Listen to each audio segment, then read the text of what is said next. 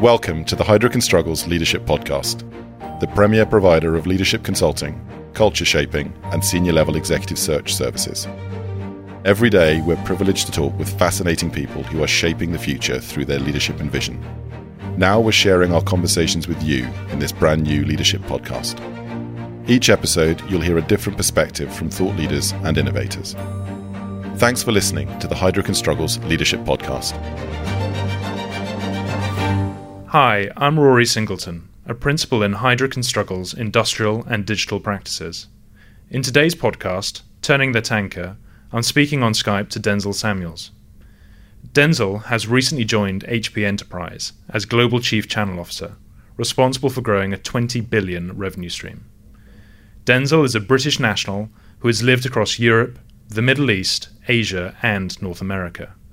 He's worked for a range of highly disruptive technology organizations, from Avaya through to Salesforce.com, and also for what are quite often considered more traditional organizations, including Northrop Grumman, Siemens, and most recently GE.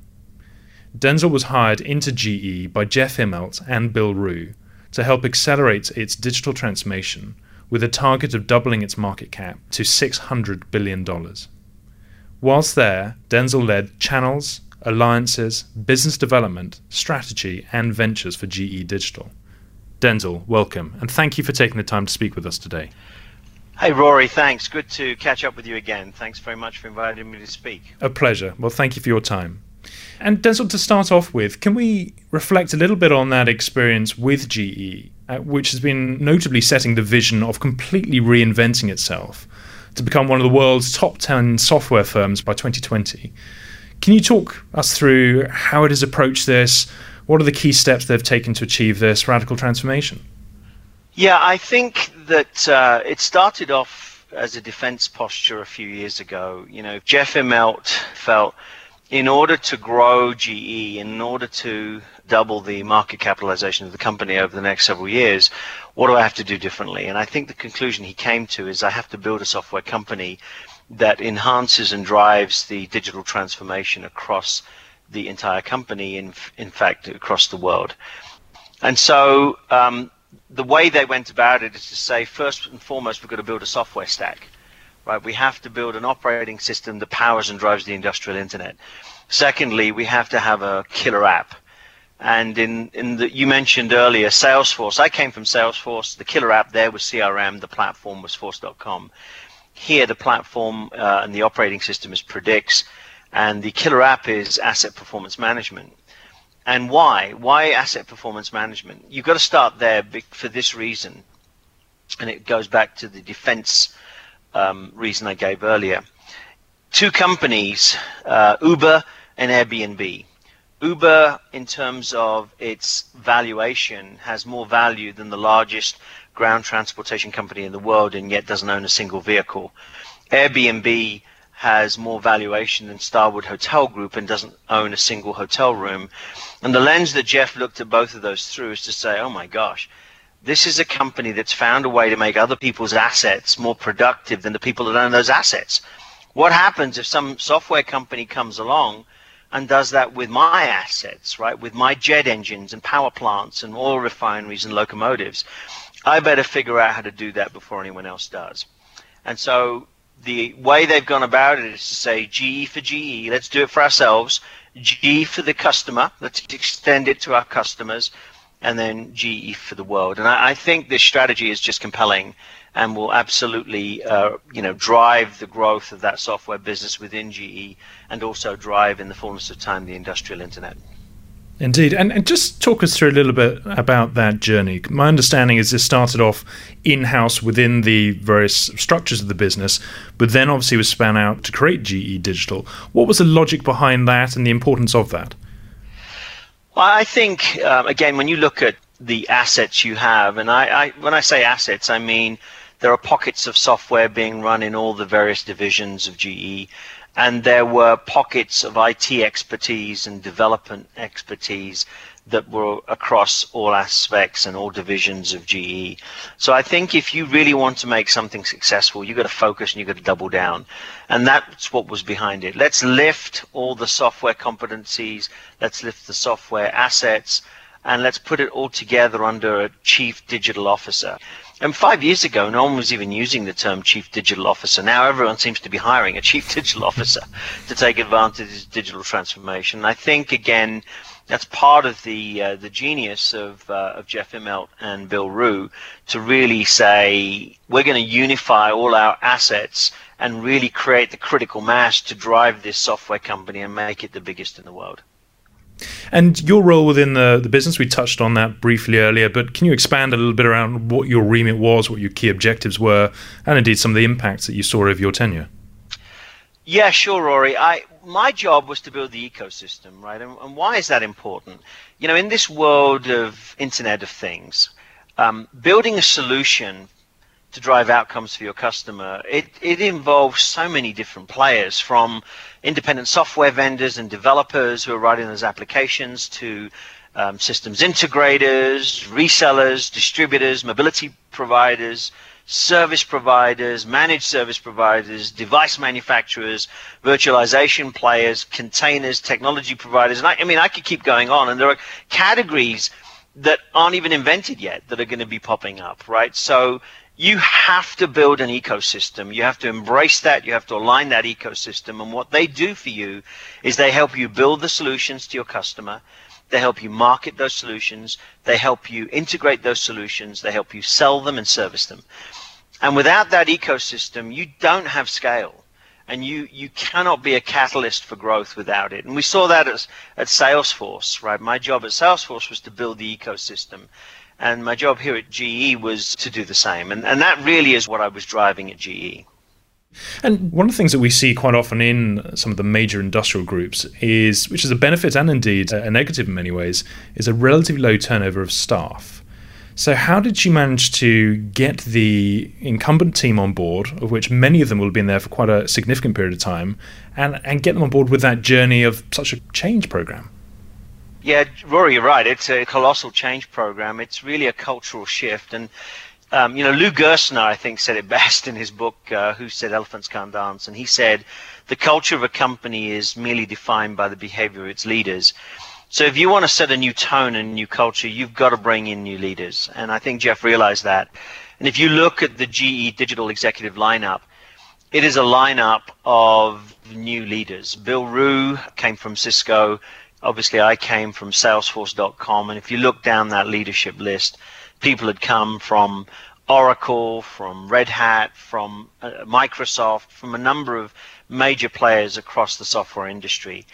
And I think you have to do that. We also launched an advertising campaign that was funny, right? Where GE was kind of poking fun at itself. And I think people who have seen those ads remember them. They're very memorable ads. It helped drive an internal culture. So even though it was an advertising ad to the external community, people inside the company started to talk about it. He also reorganized the company, restructured it, and created chief digital officers in every single one of the business units. There were chief digital officers that were created. And everything to do with information technology was aligned under one leader, and that was Bill Ruh.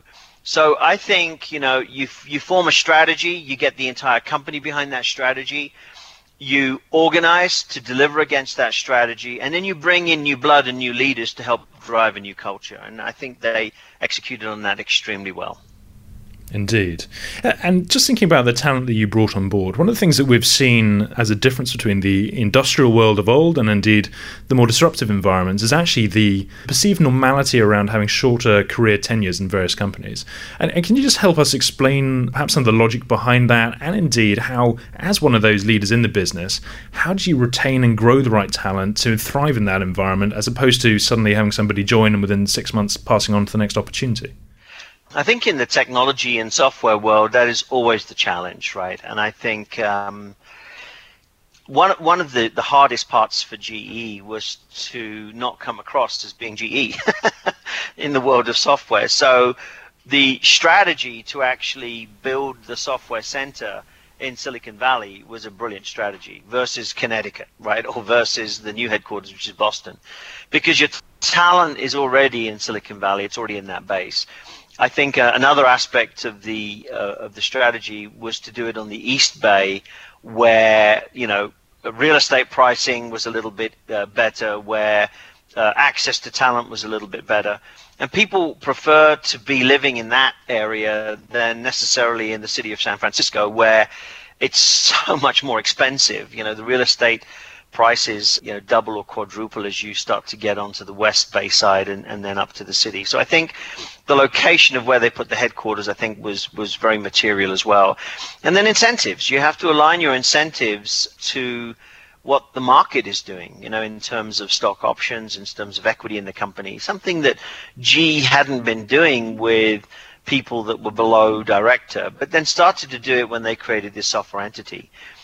It's always a challenge. I think the retention rates at GE have been pretty good, right? They've been in single digits in terms of attrition, which in any way you look at that from a software perspective is very successful. Indeed. And so if you were part of that team that had the learnings of what GE have done over the last few years very, very successfully, but I'm sure there have been some learnings and takeaways of, I wish we had done it differently. So if they could rewind time, what do you think they would do differently to help accelerate that transition or just make it more effective? Yeah, that's always a great question. I mean, it's a tough one to ask, but let me tell you what I think. If we were to do things differently, it's really hard to build a software stack yourself from scratch. The fact that they did it and did it so effectively and so quickly, I think, was remarkable. I don't think only GE could have pulled that off.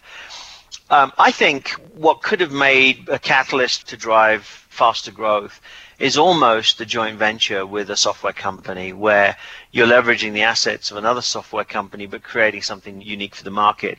Because I think that would have given you a 2 to 3 year accelerator on where we were at the time I left, right? And I think you can still do that very effectively while retaining the IP you need to be unique and be your own software companies. I think in hindsight, maybe one of the things that could have really driven this faster is a JV with an established player or a collaboration. I think back on companies like Galileo International or Sabre. Well, Galileo International, the reason that grew so fast and became so successful in the world of travel distribution, it was a software company. Actually, it was a cloud company before anyone was calling it cloud. But it took the assets of multiple different entities in the form of a joint venture, and it was able to accelerate and drive that integration between all those various assets and entities very, very quickly. I think that may have been a good formula for success here too. And just taking that formula for success, clearly GE and indeed many other organizations are going through this transformation. GE appear to have been one of the more successful in doing that. So what do you see as the key hurdles that the industry is facing in making that leap? Well, one of the key hurdles is talent. I mean, just finding really outstanding talent to drive it at the leadership levels, but then all the way down. I think first and foremost, if you're going to build a software company, the first question you ask yourself is, does the market support it? Right? Have you got a target addressable market that is huge?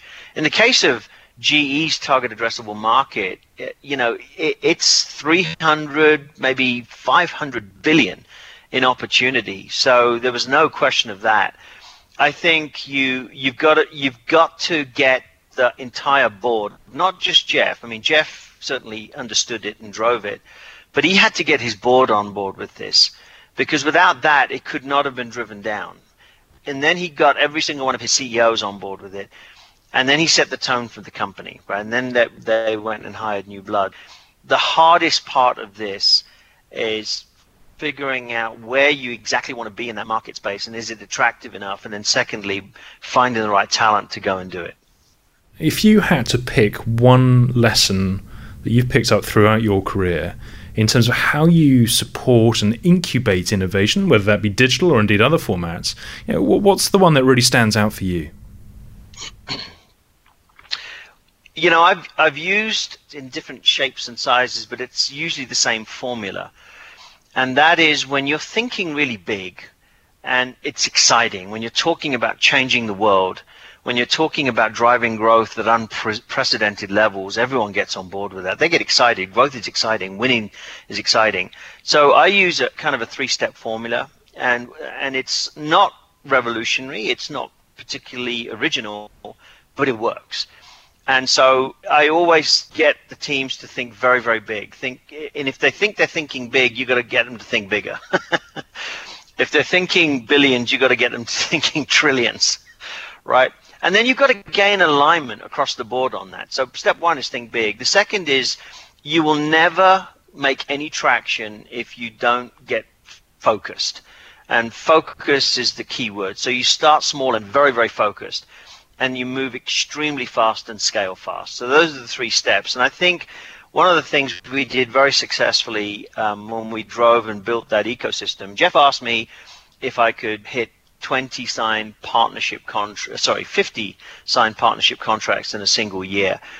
And by using that formula I just outlined, I mean, you think how much time and energy is spent in signing a partnership contract with big companies like an Accenture or Deloitte or an AT&T, or these are big companies. I mean, just negotiating those contracts can take a heck of a long time. So everything we did, we said, let's think about if we had to do this 1,000 times, what would we do differently? So every single thing we did became a learning experience, and we created within that culture of innovation a culture of moving with velocity and pace, but with accuracy. And so against that target of 50, we actually closed 500 contracts in a single year, with every single one tier 1 player in every single partner category that I talked about earlier. And I think we wouldn't have done that if we hadn't had a simple formula such as that, and moved with velocity and got that excitement and got that alignment across the team. And we were very fortunate. We were able to do that, and it drove incredible success for us in the first year. Fantastic, Denzel. An incredible story. But look, thank you for your time and sharing those insights on such a fascinating topic. Rory, thank you for the opportunity to do that, and look forward to catching up with you again soon. Thanks again. Look forward to it. Thanks, Denzel. Thanks for listening to the Heidrick & Struggles Leadership Podcast. To make sure you don't miss more future-shaping ideas and conversations, please subscribe to our channel on the podcast app. And if you're listening via LinkedIn, Twitter, or YouTube, why not share this with your connections? Until next time.